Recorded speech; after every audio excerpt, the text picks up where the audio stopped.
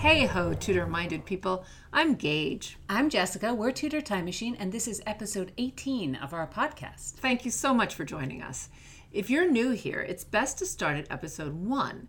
This is a story project, and it goes in order. We've had such a great time researching it and working on it, and especially bringing it to you. At this point in our story, Constance and Philomena have discovered that Sir Thomas Wyatt's dear sister is Lady Margaret Wyatt. Now we're going back in time to 1526 and the court of Henry VIII. After the reading, we'll have some fun discussing the history beyond our tale and making connections between then and now. Read on, Jessie. Chapter 18, 1526, Petworth House, in which Anne Boleyn inspires words of caution and adoration. Anne was a mischievous puck, Margaret fumed as she searched room after room. This house was a maze. Of all the places she had stayed in during the King's summer progress, this was the most confusing. The royals dragged a dizzying number of courtiers on these country jaunts, and yet Anne would be missed. Queen Catherine was the sort of mistress who noted even one of her retinue absent. The Queen barely tolerated Anne. But did Anne care? Did Anne behave prudently? She did not. So it was up to Margaret to find her and drag her down to the Lammas Eve celebration. Margaret pushed open another door. Books. A room entirely of books. And knowing Anne, she was here. Somewhere. "Lagging lady! Oh, lagging lady!" Margaret whispered, and rounded the room, peeking behind a vine-carved chair and a sea-weathered chest. There was Anne, curled in a corner with a book on her lap. "Engrossed, are you?" "Mm-hmm." "Will you share what pithy words you read that make you neglect your duties?" "If you like. I am a glutton for the thing called love, a bigger glutton than the ones who sit all day as the full hours flit, and hold they're happier than the gods above. They swill down wine, while I, my turtle dove, choose milk, and I find I am content with it. Turn on the spigot, let us draw a bit. Yes, I am a very glutton, dear, for love. And what, in truth, is more divine than lust?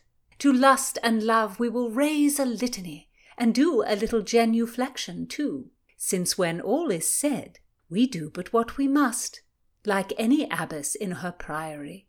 For an abbess, dear, is just like me and you." Anne laughed as she finished. "It cannot possibly say that," Margaret protested. "It does. You read Italian. I translated word for word. Artino is a roguish truth-teller." "He exaggerates." "'Tis not so, dear Margaret. Do we not wish to see a lust-starved abbess sated? By my troth, Queen Catherine should read this. She is in a fog, imagining everyone in religious habit a saint." Margaret clucked in frustration. "Are you preparing to level a scolding at me, Maggie Magpie?" "You are not inclined to listen to my good sense, so I will not give it breath." "Read it for yourself," Anne said, holding out the book to Margaret. "Your understanding is far greater than mine." "Such flattery only works on men. We must go, Anne. It is the Lammas feast." "The Queen is always dissatisfied with me. I may as well please myself by reading." "You will be missed and earn yourself a flogging. You are too extreme. Avaunt, come with me. They begin the apple bobbing." "I will stay here." Margaret thought of something to entice Anne. "My brother has returned. He will be there." "Will he? And is he as handsome as when I last saw him?" Margaret teased. "He has been a long time in France. He has eaten rather too well, drunk too much wine, his belly hangs, and those red gold locks are lost, and his teeth are brown and glazed." "Liar! I am sure he is far handsomer than any man in the King's service." "He may be or not. You must see with your own eyes." "Zounds, you task me cruelly." Anne stood. "Are you coming, Margaret?" "I am. My apologies for holding you up," Margaret curtsied. Madge Shelton did look very tempting with a bright red apple between her teeth, Thomas Wyatt had to admit. She had gone after the floating fruit like a master fisherman, and was jumping up and down and shouting, "I win! I win!" as Queen Catherine's other ladies dried their faces and fixed their damp hair. He imagined himself the napkin that Mary Zouche was using to wipe her bosom. "I like a jumping lass," Cromwell said, grinning. He had the face of a brute, but Wyatt liked it, and he admired Cromwell. He had risen high at court in the time Wyatt had been away. All the talk was how Cromwell made money breed. 2 shillings became a fine sovereign just by being in his purse. Wyatt himself cared nothing for money but to spend it. With his skill, Cromwell might make him a loan. He certainly needed one. "Cromwell, where is your master, the Cardinal Wolsey?" Wyatt inquired. "I bless myself to be out of the Cardinal's sight." "That is why you take your ease." "Wyatt!" called Sir Thomas More. "I have not seen you since your return. You did fine service in France. My congratulations." "Thomas!" All 3 of the men turned, then laughed. Wyatt took a bit of pride in his handsome sister as she approached.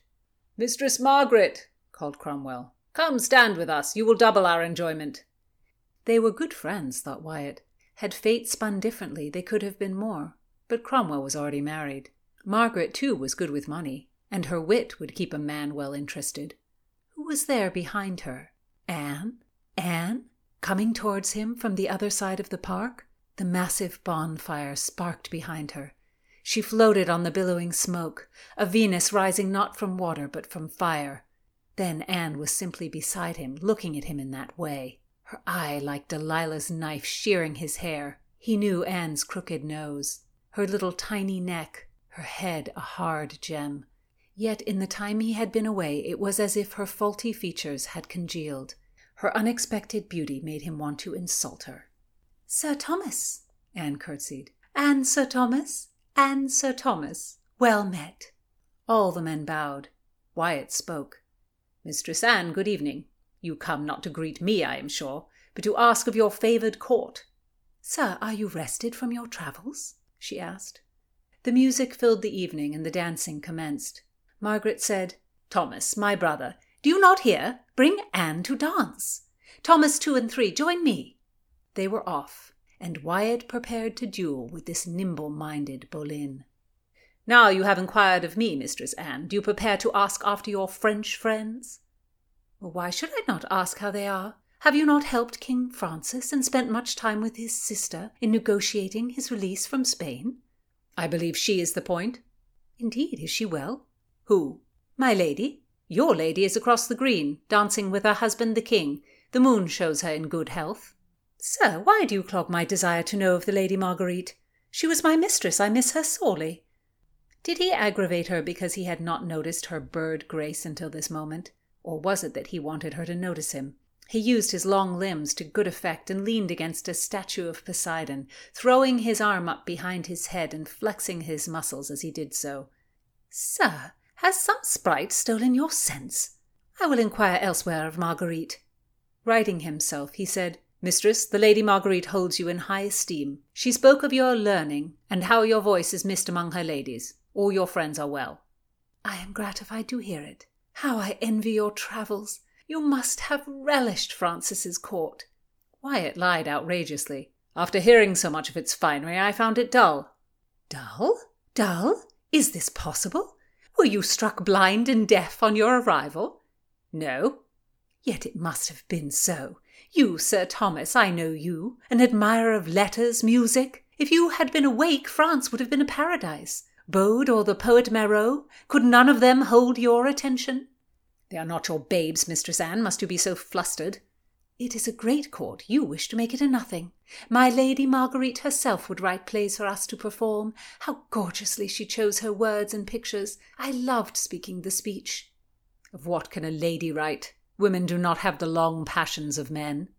"Yet many men have passion measured only in seconds," Anne said, smiling with that private air, as if she had a secret that he must wheedle out of her.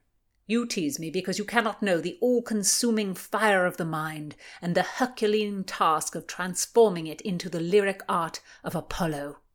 "Sir, you frighten me. How strenuous you find the poet's art." He saw he was gaining her notice, finally. "For you, mistress, I would undertake such a labour."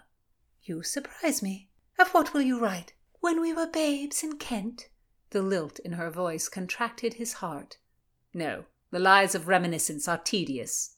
"Yes, and we have both emerged from our chrysalides." This flattery encouraged him. I will write of this very moment, of you, mistress. Will you accept my verse? If you will accept my opinion of it, sir. Wyatt determined to write such a verse that she should fall in love with him. Though she filled his mind, his poetic phrases were only partial and broken. He would conjure an image, then despise it. Failure would mean losing her interest forever. Wyatt avoided Anne, dodging her in the hallways, at table, in the garden, at the hunt. It was as if she had split into 50 Annes, turning up wherever he went. Words for other women had flowed in waterfalls, spilling out in a mad rush of generalities, but this poem must be a clear stream, running only for her. At last Wyatt sent Anne his verse. The lively sparks that issue from those eyes, against the which there availeth no defence, have pierced my heart and done it none offence. With quaking pleasure more than once or twice, was never man could anything devise, sunbeams to turn with so great vehemence, to daze man's sight, as by their bright presence dazed am I, much like unto the guise of one stricken with dint of lightning, blind with the stroke, and sighing here and there. So call I for help, I know not when nor where, the pain of my fall patiently bearing. For straight after the blaze, as is no wonder, of deadly noise, I hear the fearful thunder. In this chapter, we're not at Whitehall or Greenwich with Henry VIII, but we are with the movable court on progress. And we really start to get to know the Wyatt siblings in this chapter. And they both really were at Henry's court. Their father, Sir Henry Wyatt, served Henry VII, and he stayed on to serve Henry VIII when Henry took the throne in 1509.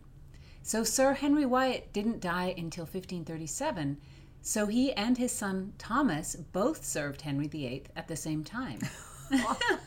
All these Henrys. I know, it's absolutely crazy making.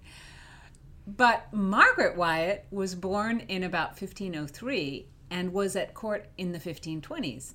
And she and her brother Thomas grew up at Allington Castle in Kent. Anne's family home, Hever Castle, is also in Kent. And we've read how Margaret, Thomas, and Anne were neighbors and would have known each other well as children. I'm not sure that makes sense. The distance between the two castles is 26 miles. In the 16th century, that would have been a good 4 or 5 hour ride. They might have gone between castles for big events, and the families would really certainly have known each other because of connections at court. But I don't think there'd be a sort of, oh, let's hop over to the Boleyns for a quick swim in the moat, or a picnic, or a joust. But whether they were close childhood friends or just acquaintances, Anne Boleyn, Margaret, and Thomas did know each other before meeting at court. Sir Thomas Wyatt joined Henry VIII's household in 1515. So Sir Thomas was about 10 years younger than Henry, but they were said to really resemble each other. They were both over 6 feet tall, which was giant for those days, both reportedly very handsome and had reddish hair. And Wyatt was a talented musician, an athlete, and of course, a great poet. Wyatt was a dashing Renaissance fellow, yes. And he married Elizabeth Brooke. We want to stick with just the very small palette of names. Another Elizabeth. Yes. But the marriage was very unhappy, and Wyatt separated from her on the grounds that she was unfaithful. But who knows what really happened? We don't have Elizabeth Brooke's side of the story. Recorded history is, he said. 100%, yes. Sir Thomas had a pretty convenient out with his wife. Henry VIII made him an ambassador in 1524, and he spent much of the next years abroad. In this chapter, we see Wyatt on his return. He's caught up with Henry's court that's on summer progress. We chose Lammas Day for this scene because we thought the traditions of Lammas Day, which was celebrated on August 1st, were fun. It was a harvest festival, which predated Christianity, like so many church feast days. I think it must have been a little like a Halloween party with apple bobbing, dancing, and bonfires. Thomas Wyatt has been away for a while, so we see him reuniting with his court friends. Cromwell was a genuinely old friend of the Wyatt family, a patron of Thomas Wyatt's, and by all accounts, someone who was willing to lend him a lot of money. There are letters that survive between Thomas Cromwell and Margaret Wyatt where they discuss Thomas Wyatt's debts. And Margaret bemoans the fact that her brother is such a big spender. Historically, Margaret was more thrifty than Thomas. Absolutely. And Cromwell was there to lend Thomas some money when he needed it. Cromwell got Wyatt out of some sticky situations and promoted his interests with Henry VIII. Wyatt must have really relied on Cromwell, and the poem he wrote on the execution of Cromwell in 1540 shows that. He said, "My pillar of support has perished, the strongest influence on my troubled mind. I cannot find another to replace that pillar. From east to west, you would not find someone to ease my misfortune. By chance of fortune has torn away my inner and outer joy. I, alas, have no choice but to mourn daily until death relieves me. What more can I have but a woeful heart? The pen I use and my voice cry. My mind woeful and my body in pain, and I must hate myself until death relieves me of my misery." Wow. I mean, that is intense. Thomas writes that he has to hate himself until he dies, as if he feels he failed Cromwell somehow. But I'm not sure anyone could have interceded with Henry to save Cromwell. I think at this point, when he wrote this poem, Thomas Wyatt must have been just exhausted by all the executions. And as we discussed in episode 15, Wyatt also wrote very emotionally about the executions of Anne Boleyn and the 5 men who died with her. It's overwhelming the way Henry VIII executed all of his friends, and yet court is the only game in town, so he stays.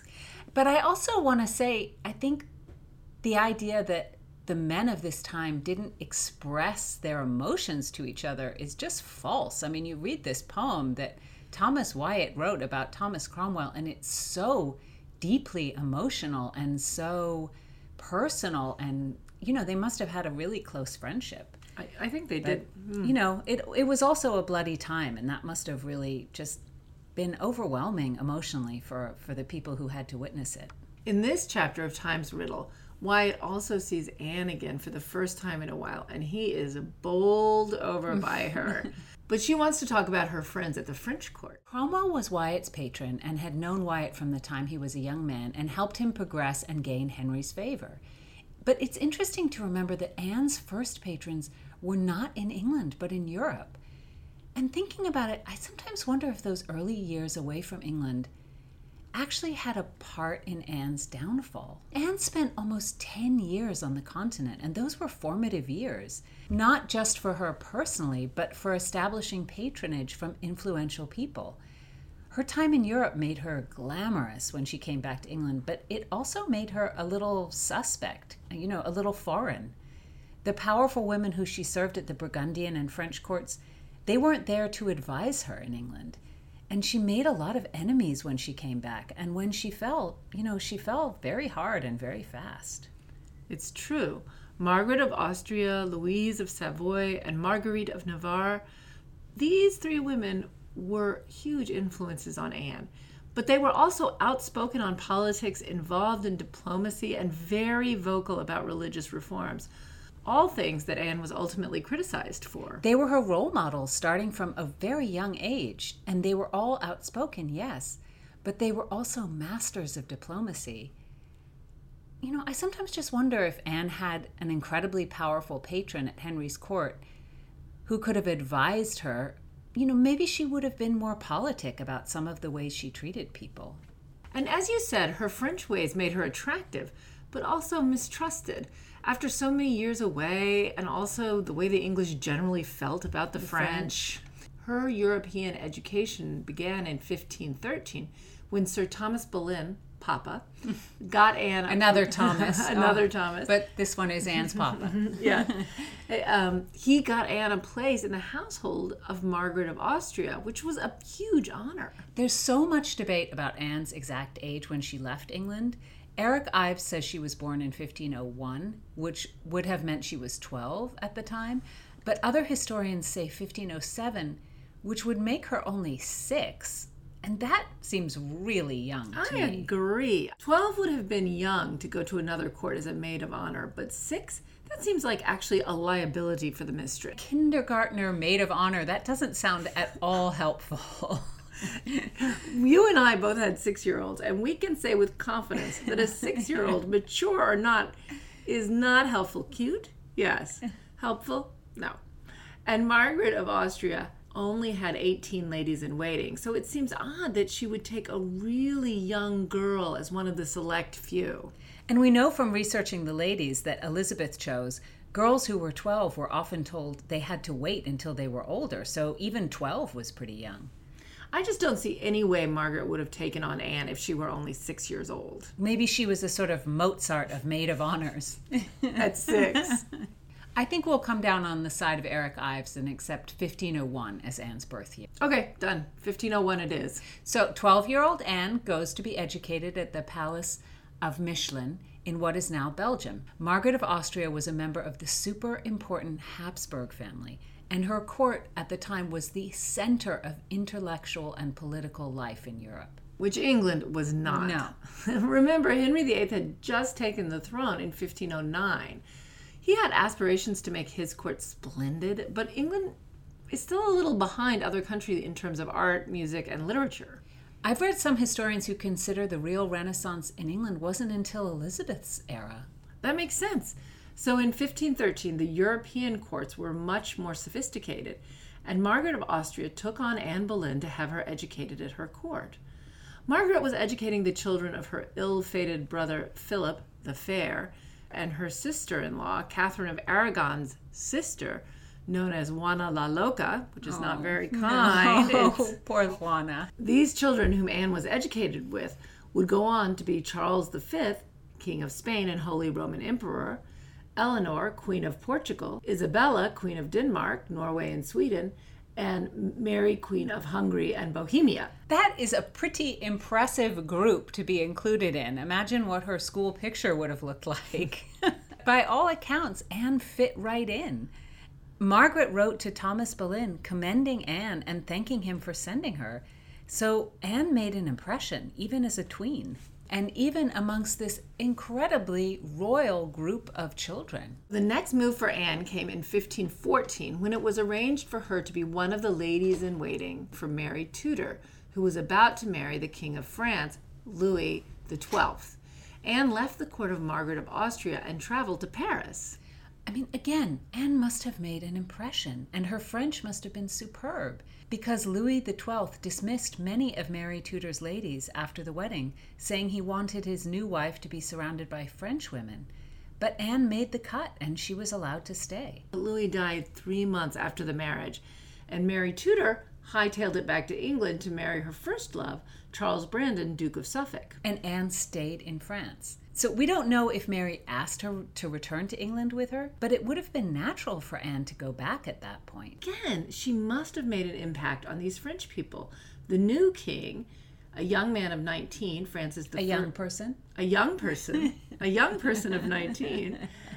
Francis I placed her in the household of his 15-year-old wife, a very young person, Queen Claude. And this is where Anne met 2 amazing women who made a huge impression on her, Louise of Savoy and Marguerite of Navarre. Louise of Savoy was Francis's mother. Her husband had a distant claim to the throne of France, which, of course, he passed on to his son. But her husband died early in their marriage, when Louise was only 19 years old. Her husband must have thought extremely highly of her, because he gave her sole custody of their children and the right to all his property. And that's significant because it wasn't the norm. As we said in an early episode, many of the wards in England, their mothers might still be alive. Right. When their fathers died, they were placed in wardship. And this, certainly the widow didn't inherit all the property. I mean, that was quite extraordinary. So she must have been another very impressive young person. Only 19, Louise was still able to maneuver on her son's behalf, moving her family to Paris to be closer to court. Yes, her son Francis did have a distant claim to the throne, but Louise really promoted him in the French succession, and she was able to arrange for him to marry the king's daughter, Claude. That's not why Francis succeeded Louis, though. He succeeded him because Louis named him heir of France. In France, the succession could not go to a woman. But marrying Claude cemented Francis as king. 19 and 15, the king and queen. This was very much a young person's court. Francis really trusted his mother, Louise of Savoy, and in 1515, the first year Anne was at the court, Louise ruled as regent because Francis was away fighting the Italians. So Anne sees this very powerful woman in control, and I think that must have made an impression on her. We don't know how involved the 14-year-old Anne was with Louise, but she was there at court for 7 years, and she was away from England from 12 to 19, and those are extremely formative years. Louise was a role model for Anne, but her daughter, Marguerite of Navarre, was even more so. Marguerite was Francis's elder sister, and the siblings were very close. Francis had tremendous amount of respect for her, and later on, when she was in hot water with the Catholic establishment for some of her religious views, he protected her. Queen Claude was often sick, and she was born with a scoliosis that caused a hunchback, and she also had a club foot. Because of this, people thought that she would not be able to have children, but she did. She had 7. Good for Claude. Yes. A tough lady in her own right. At the time, Anne was at the French court, and Claude was often ill or, of course, in confinement, and Marguerite basically commanded the court in her place. She was a diplomat, a religious reformer, a patron of the arts, an author, a linguist, and she has been called by historians the first modern woman. Right. She was a really remarkable person. Imagine the impression she must have made on teenage Anne. Marguerite was corresponding with Erasmus, Rabelais. She was open to religious reforms. Actually, in later years, she was a mediator between the Roman Catholics and the Protestants, including Calvin. She was very daring, and she and Francis were hosting Leonardo da Vinci while Anne was there. I mean, there was nobody of that stature in England at that time. There just wasn't. And there's no reason to think Anne didn't thrive in this environment because she brought many of those influences back to England with her. But all good things must come to an end. Anne returns to life in England in 1521, and her father had thought to orchestrate her marriage to James Butler in order to settle the dispute over who would inherit the earldom of Ormond, but it just didn't work out. Can you imagine how it was for Anne to come back to the English court? She probably hadn't spoken English for 10 years, and she had been free to read and speak her mind about religion, and Henry's court must have seemed very behind the times to her. This was way before Henry even considered breaking with Rome. So these religious reforms really hadn't arrived in England yet. For Henry, Anne must have been incredibly exciting. She knew all these new ways of thinking. And Anne nurtured all of these friendships and alliances with these women, but they were in no position to help her once she got into trouble with Henry and made enemies at the English court. You know, Henry was very conservative despite his break with Rome. And he seems to have had a conflicted relationship with Anne's strength of character as a woman. He liked it in her as a mistress, but not in her as a wife. And that seems pretty typical to me. In 1535, Anne sent a message to Marguerite saying that her greatest wish, next to having a son, was to see you again. So this amazing woman was very much on Anne's mind.